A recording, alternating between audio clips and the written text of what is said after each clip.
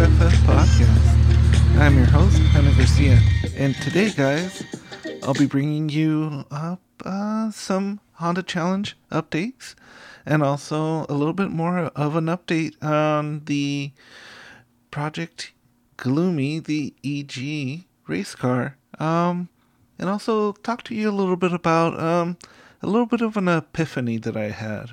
To some of you, this is kind of like a no-brainer, but at least for me, I felt like it felt significant enough for me to go ahead and talk about it. So, without further ado, let's go ahead and start what is my favorite soundbite, and of course, I think many people's favorite soundbite, which is Honda Challenge! Update. So,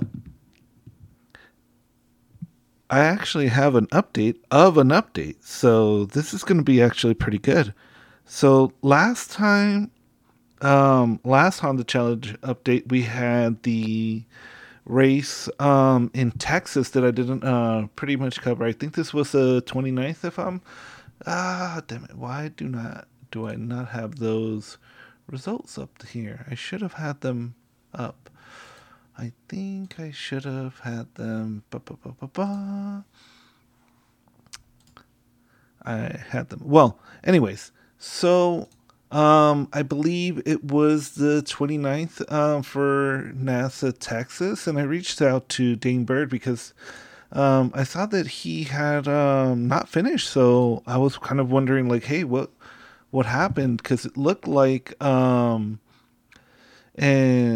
what was it, the second day, he did not get any points, so that to me looked like a DNF.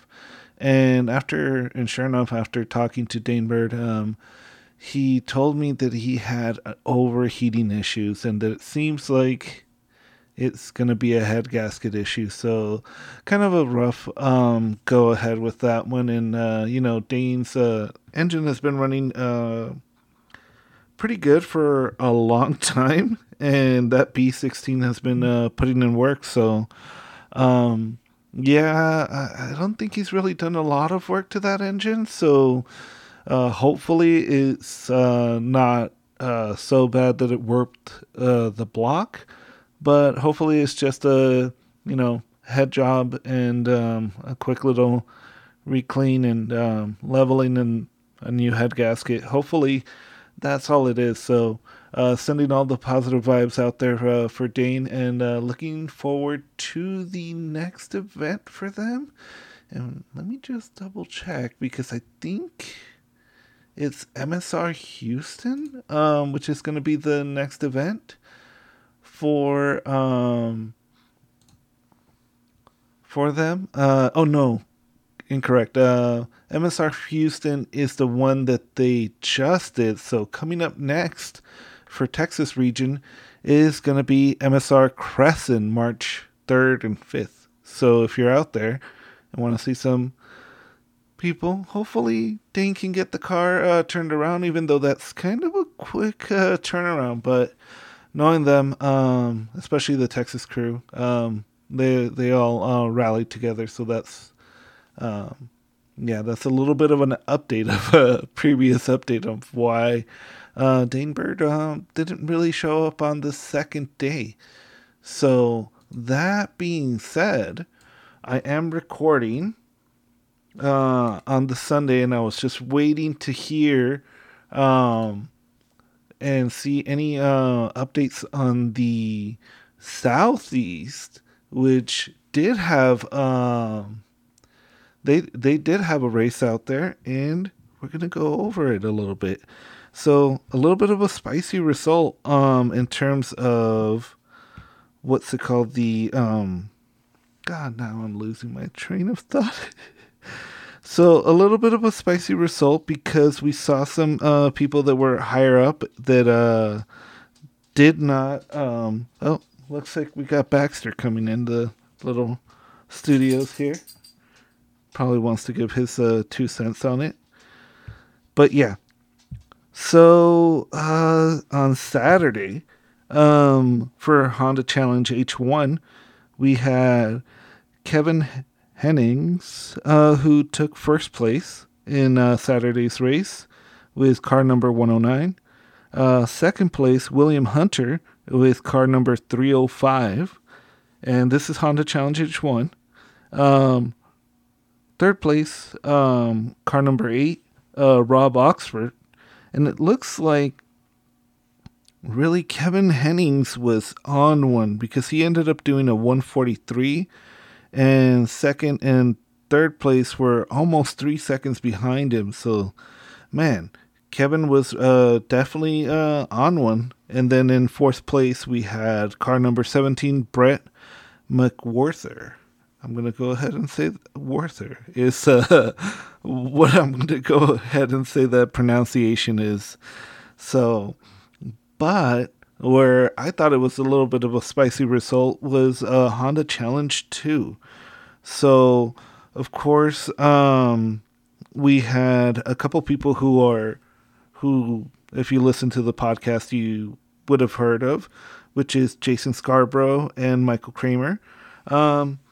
Were in Honda Challenge H2. So how did they stack up on Saturday? And it turns out John Putnam, car number 628 in Integra, walked away with the win. And again, a really fast lap of 147. So to give you an idea, that was only 1 second off of the second and third place finishers.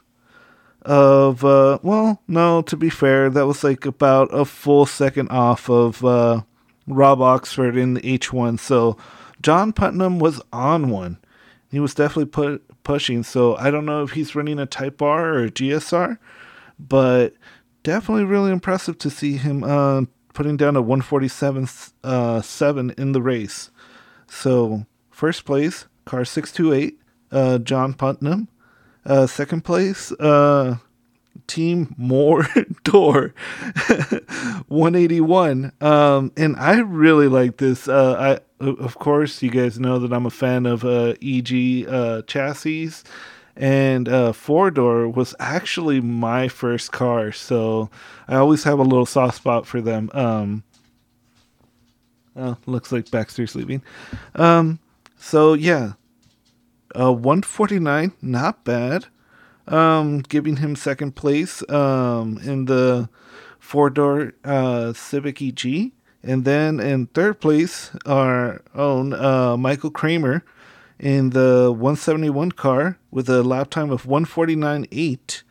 So definitely looking for a little bit more pace and being able to go out there. But then again, John Putnam being only 1 second off of those probably S2000s, to be honest. I don't know if there's any other car or any other chassis running H1 in Southeast, but yeah, that's still pretty damn quick if you really look at it.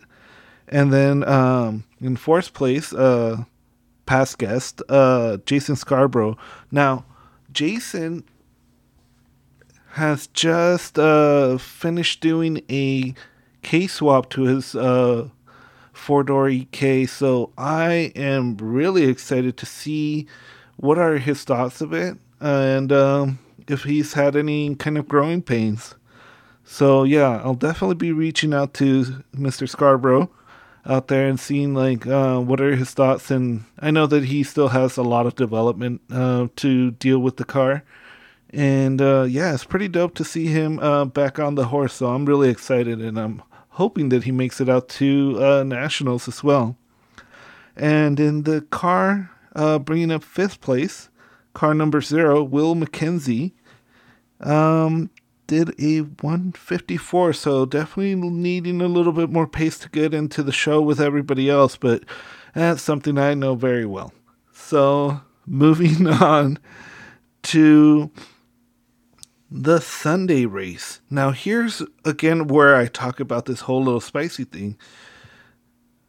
John Putnam, fire results on Saturday, but on Honda Challenge 2, he didn't show up. So I was just like, well, what is going on? Why, like, that's definitely kind of like, well, what's going on? And then for Honda Challenge 1, we have again the leader or winner of the first race who did like an awesome lap time is not on there. So I have no idea if it was a mechanical.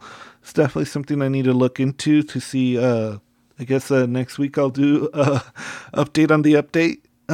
But yeah, Kevin Hennings not in the podium at all. It looks like he may have suffered a mechanical after the race or something.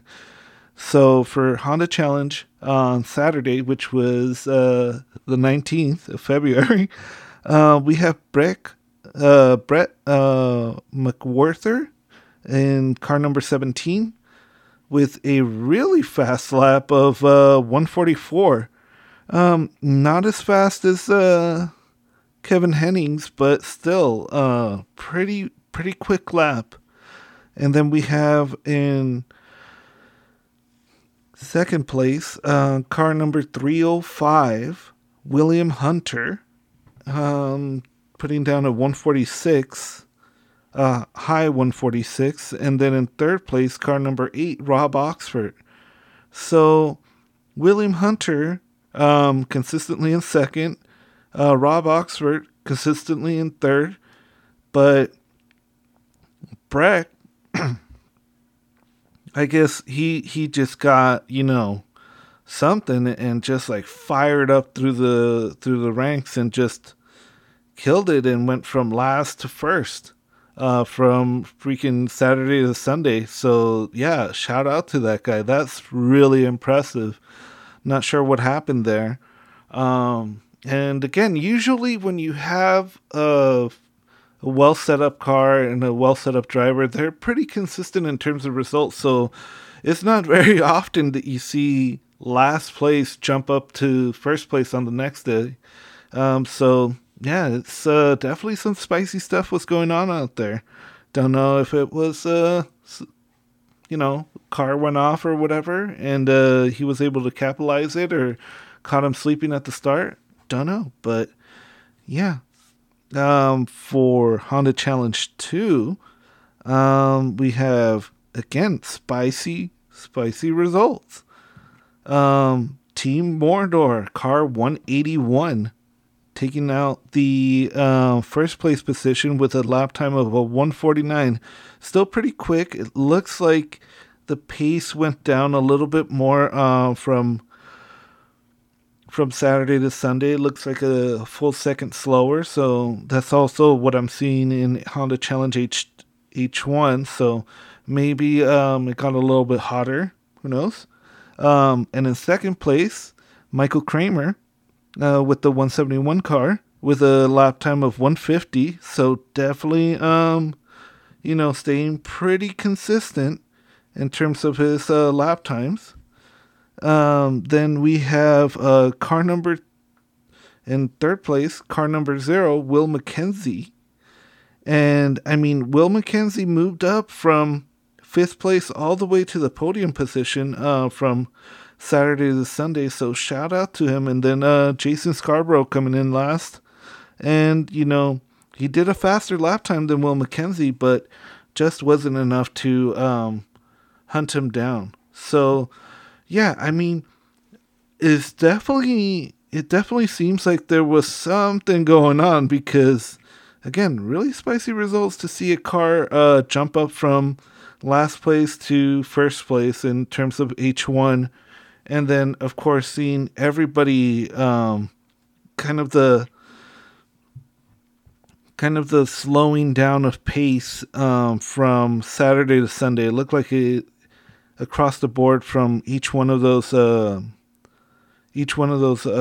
classes, everybody went down like about a second. So it could be something related to the temperature, or maybe everybody was already like burning through their tires. So yeah.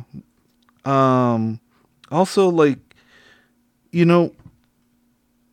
the consistency is going to be key right there, because even though, you can win one race, and let's say like, and for the example of Mr. Putnam, if you could go balls out and win the first race, that's great and everything. But if you break your car and are not able to race the second day, then it hurts you in terms of points.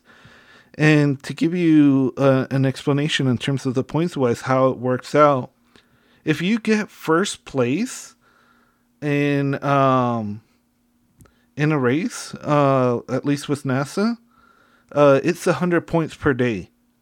So you can literally finish like fifth both days, and you'll get the same amount of points if you just ran in one day. So consistency is key. So Kramer's looking good, being consistent, and this whole fluctuation up there, all that really does is make it so that the people who are very consistent stay pretty high in the leaderboard. So consistency is key, and that's gonna be kind of my plan of attack for regional championships, because still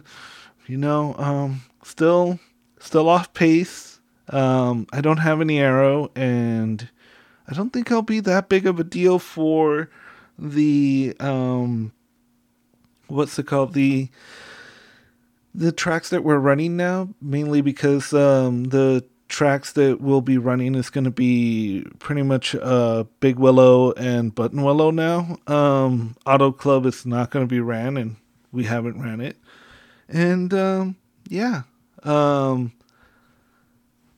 think following up, I was looking at Northeast for their results, or rather their next event, and yeah, it's going to be a while from what I can see, I think, and I have to double check, but for the Northeast, it looks like April will be their first event at Watkins Glen, I believe. So yeah, it's we're going to have to wait to see what happens out there. And I think one of the big data points that everybody's going to be looking at is that crossover event with Northeast and Mid-Atlantic at Pit Race, because that's going to be the most up-to-date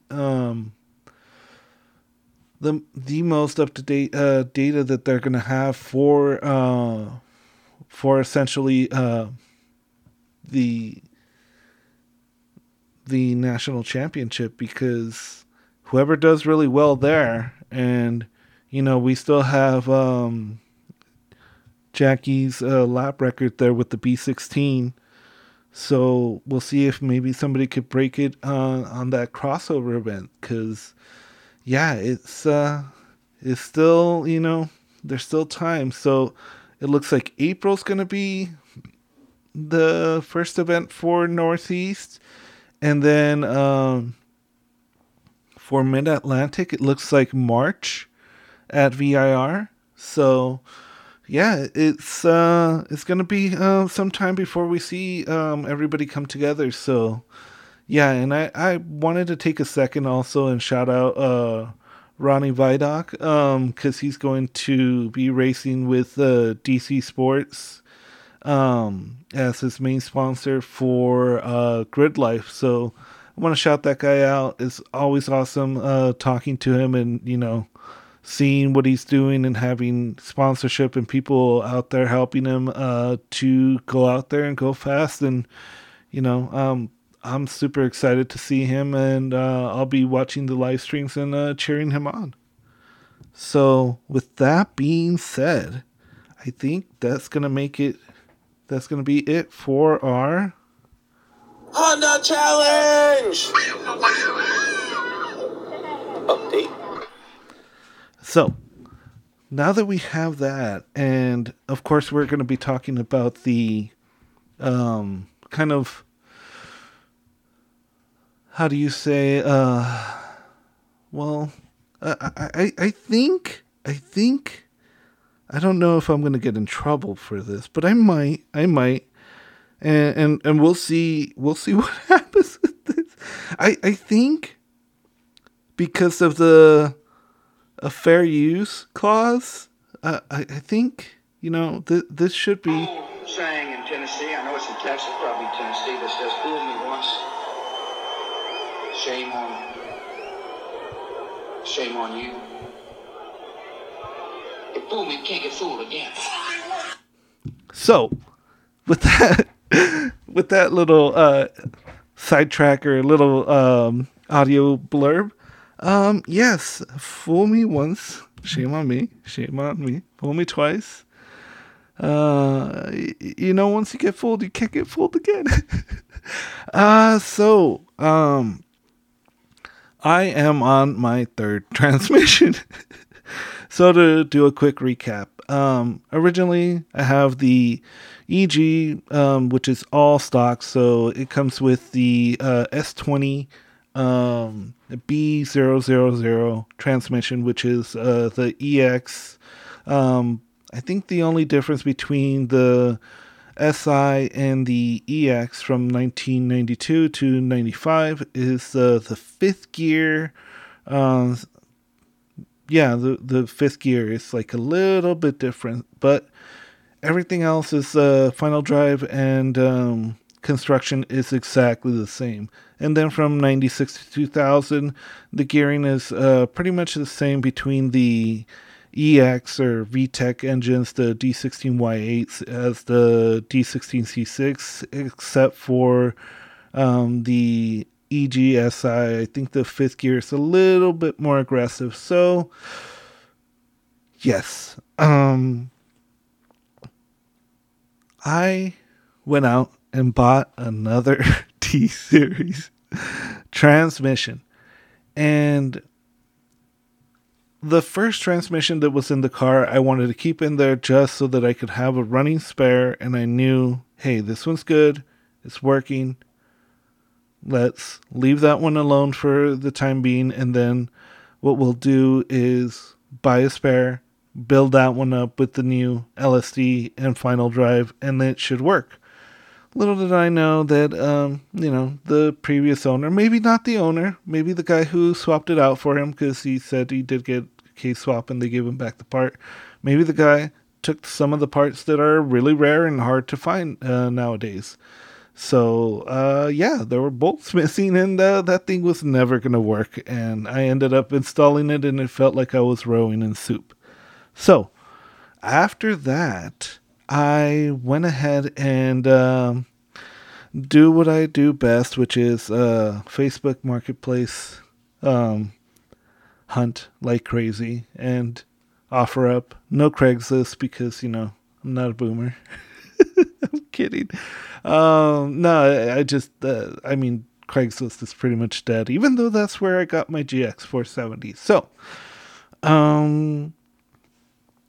moving on from that, I got this other transmission, and it came from a person who I met, and of course, it feels like any time I buy D-Series parts, it's always in Palmcaster.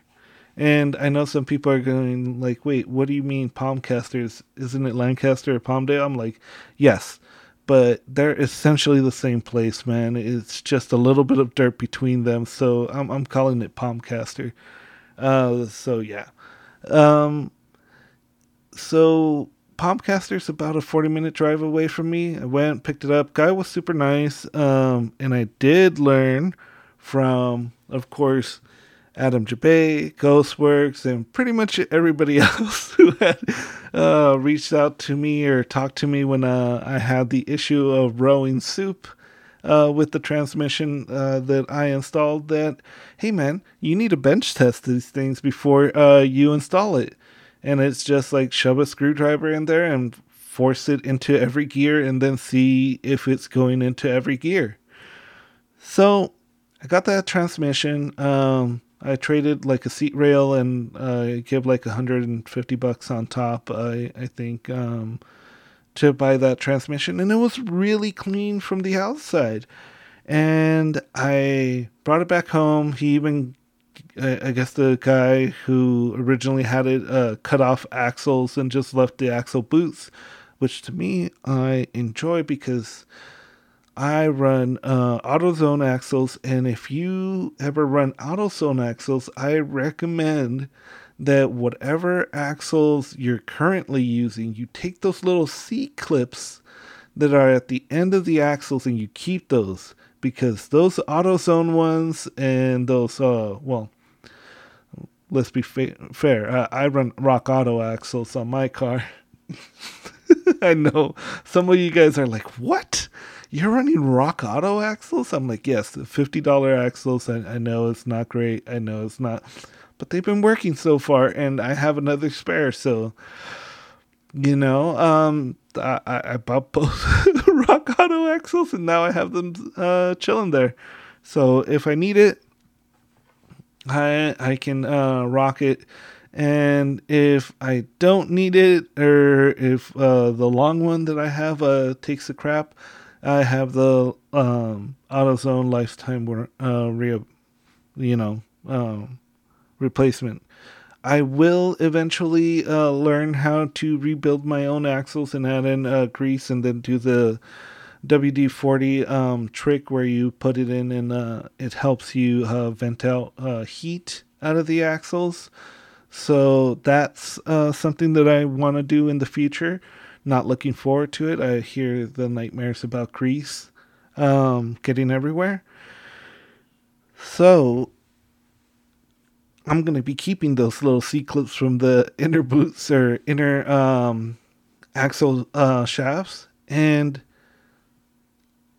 after taking apart the transmission, emptied out the fluid, it looked kind of grody, look like used chocolate. It just, I don't know why they always look shitty, unless you're constantly running them. I don't know. I mean, D-Series, they live a hard life. So I took apart that transmission, cracked the case open. I got really good at it and popped it open, and oh my god, I was shocked when I opened it up. I swear to you guys, it looked better than the transmission that was in my EG that I have been doing, good services on, and, trying not to, using good fluid. And, it was like, I didn't even have to clean it because it was just so clean looking. And I was just like, man, I looked at all the gears. Everything looked fine. I looked at the synchros. The synchros looked fine.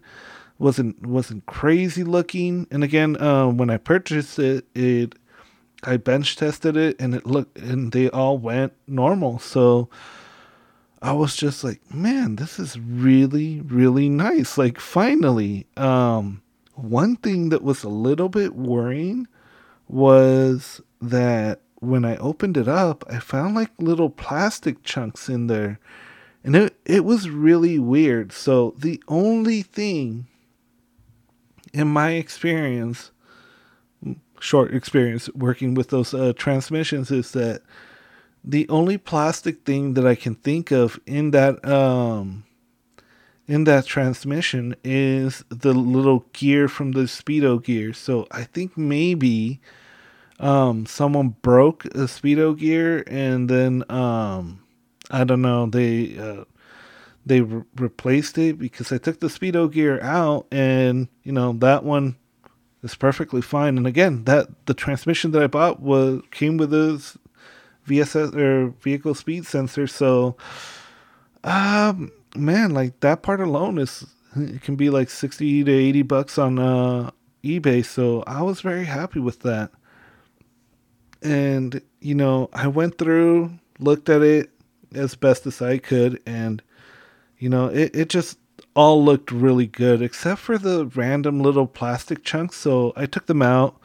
I opened up the case, took out the little metal guide that goes into one of the, I guess it's one of the little plastic grommets, or not really plastic. They're made out of nylon.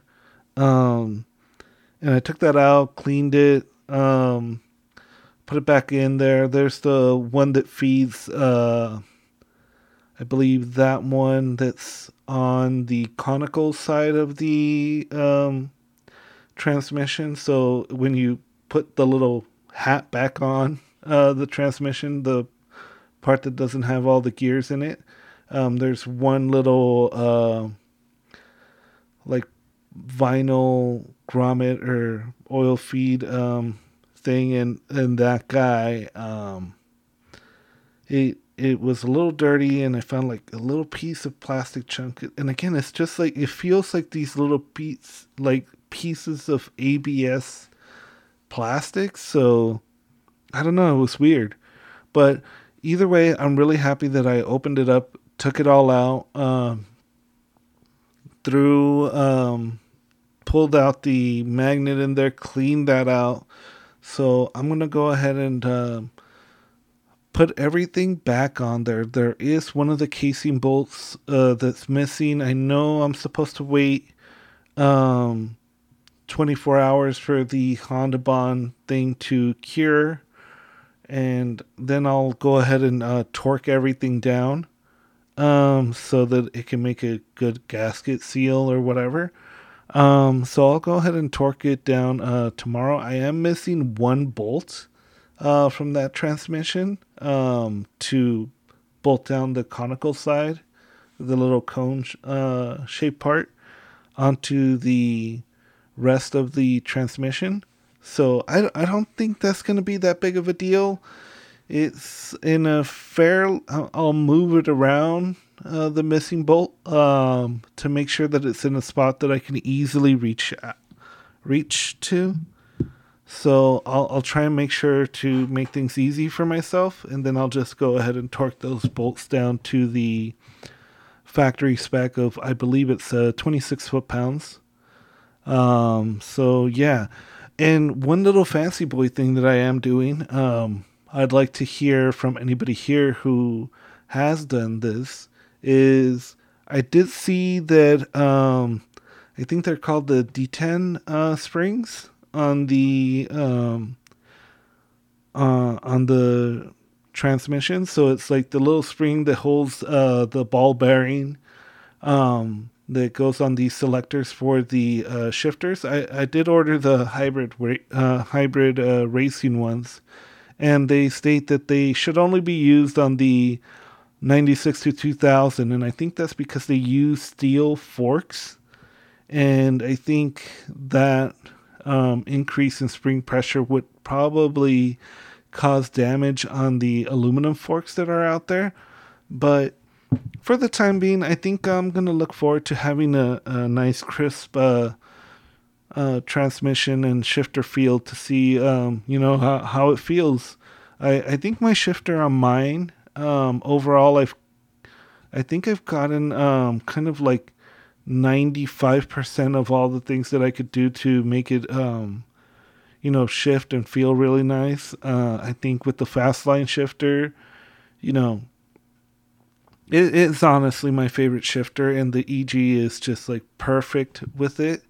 And those $30 Amazon motor mounts that I have really done a good job in stiffening up the motor, so the engine doesn't wiggle around like crazy. And so I'm excited to put that on there. Hopefully, I know Carlos has been hitting me up and letting me know, in terms of trying to get that transmission done. And again, dude, like, all the love for those people and anybody who's willing to help you out, because I mean, Carlos is just offering to help me out, and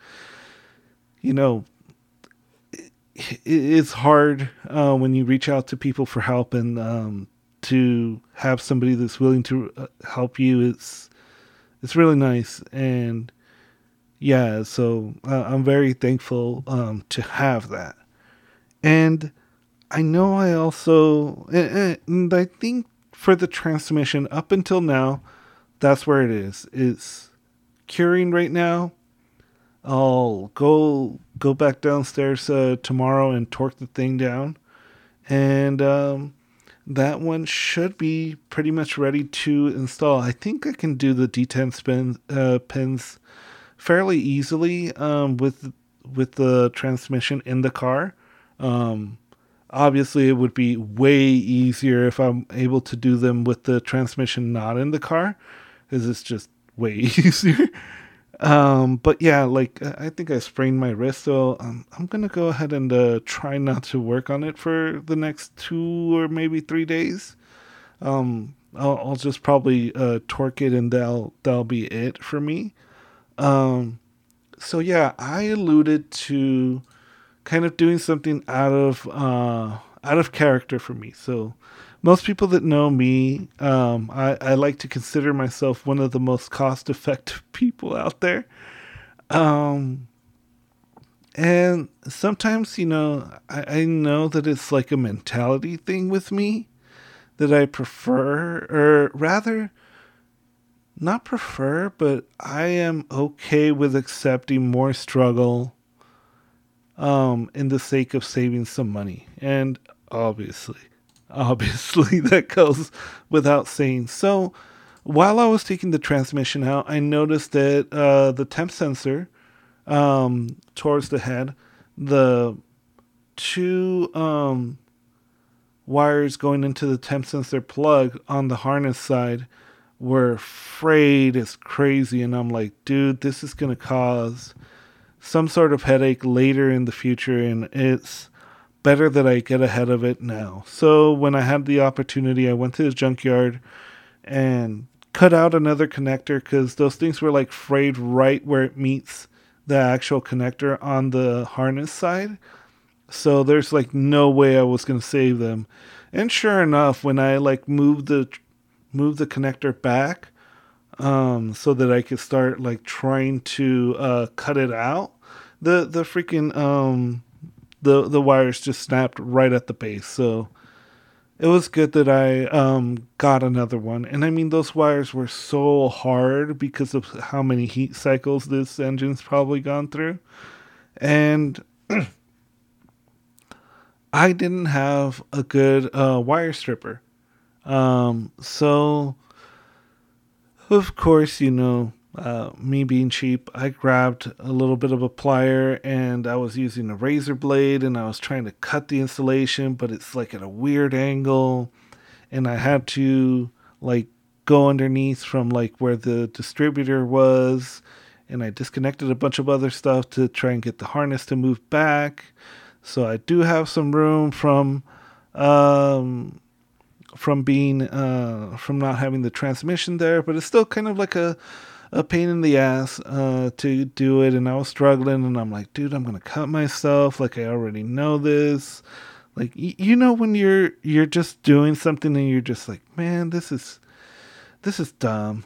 And I'm like, let me just go and buy a freaking wire stripper. And of course, there's so many of those, like your typical $5 to $10 one wire stripper, where it's like you just they essentially look like was it diagonal cutters, but with little hole inserts so that you could cut the wire.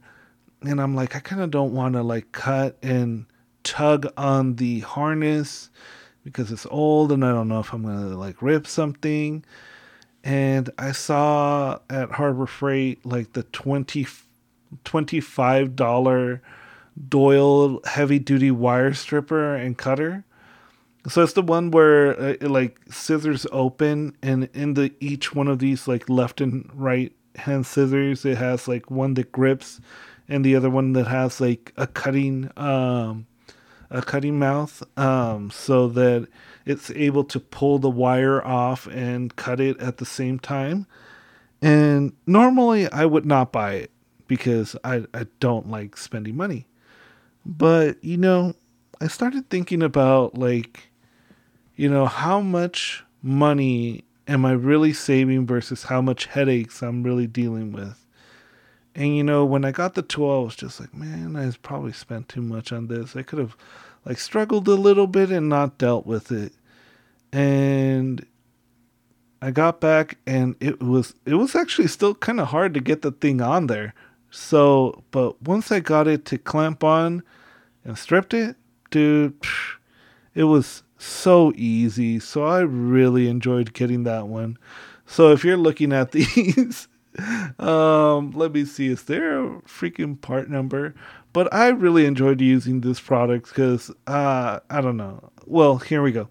So here's the SKU number for it. It's 56266.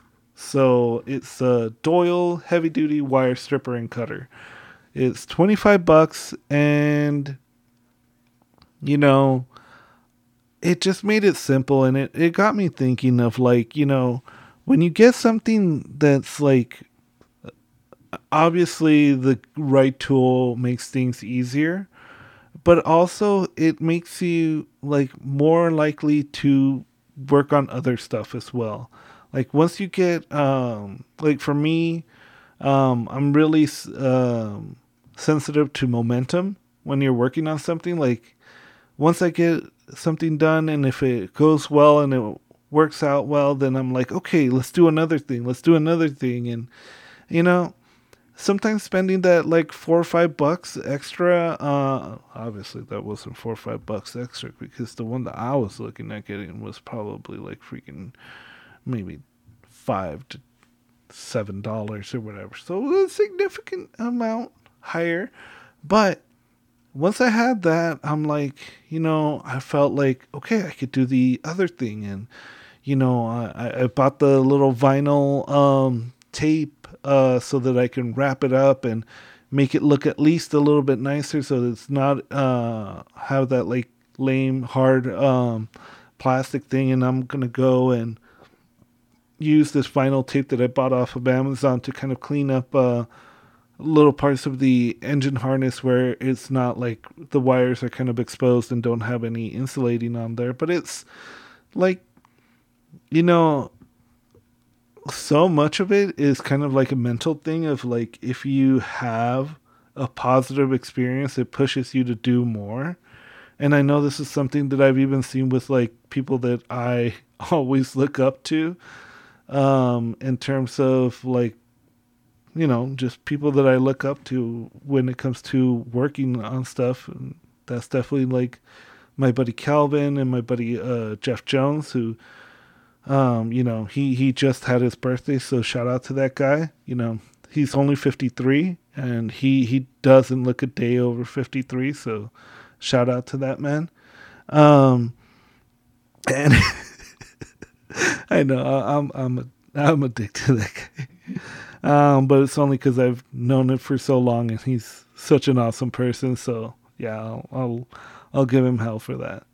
And again, he's also doing, him and his friend, or another drifter, are doing a podcast called What to Drift. And they've been killing it, man. They're working pretty hard and doing like clips and stuff. Again, making me feel kind of bad. So, the little, I guess the moral of that one is like, spend a little bit extra and make your life a little bit easier, because then that's just going to keep you in a positive position to try and get more stuff done. And, you know, that kind of momentum is important. At least for me it is, because, you know, I have to do a lot of the work, most of the work myself. So, yeah. Definitely do things that are going to make your life a little bit easier, and, you know, try and keep that momentum, going. I obviously did not go to the, Chuck Waller, event, and neither did really any other Honda Challenge racers go out to the event. So it looks like, at least for us, the next event, which I mean, I would ideally really want to have the final drive and the LSD done and broken in, because there's a break-in procedure for that one. It's going to be March 25th and 26th.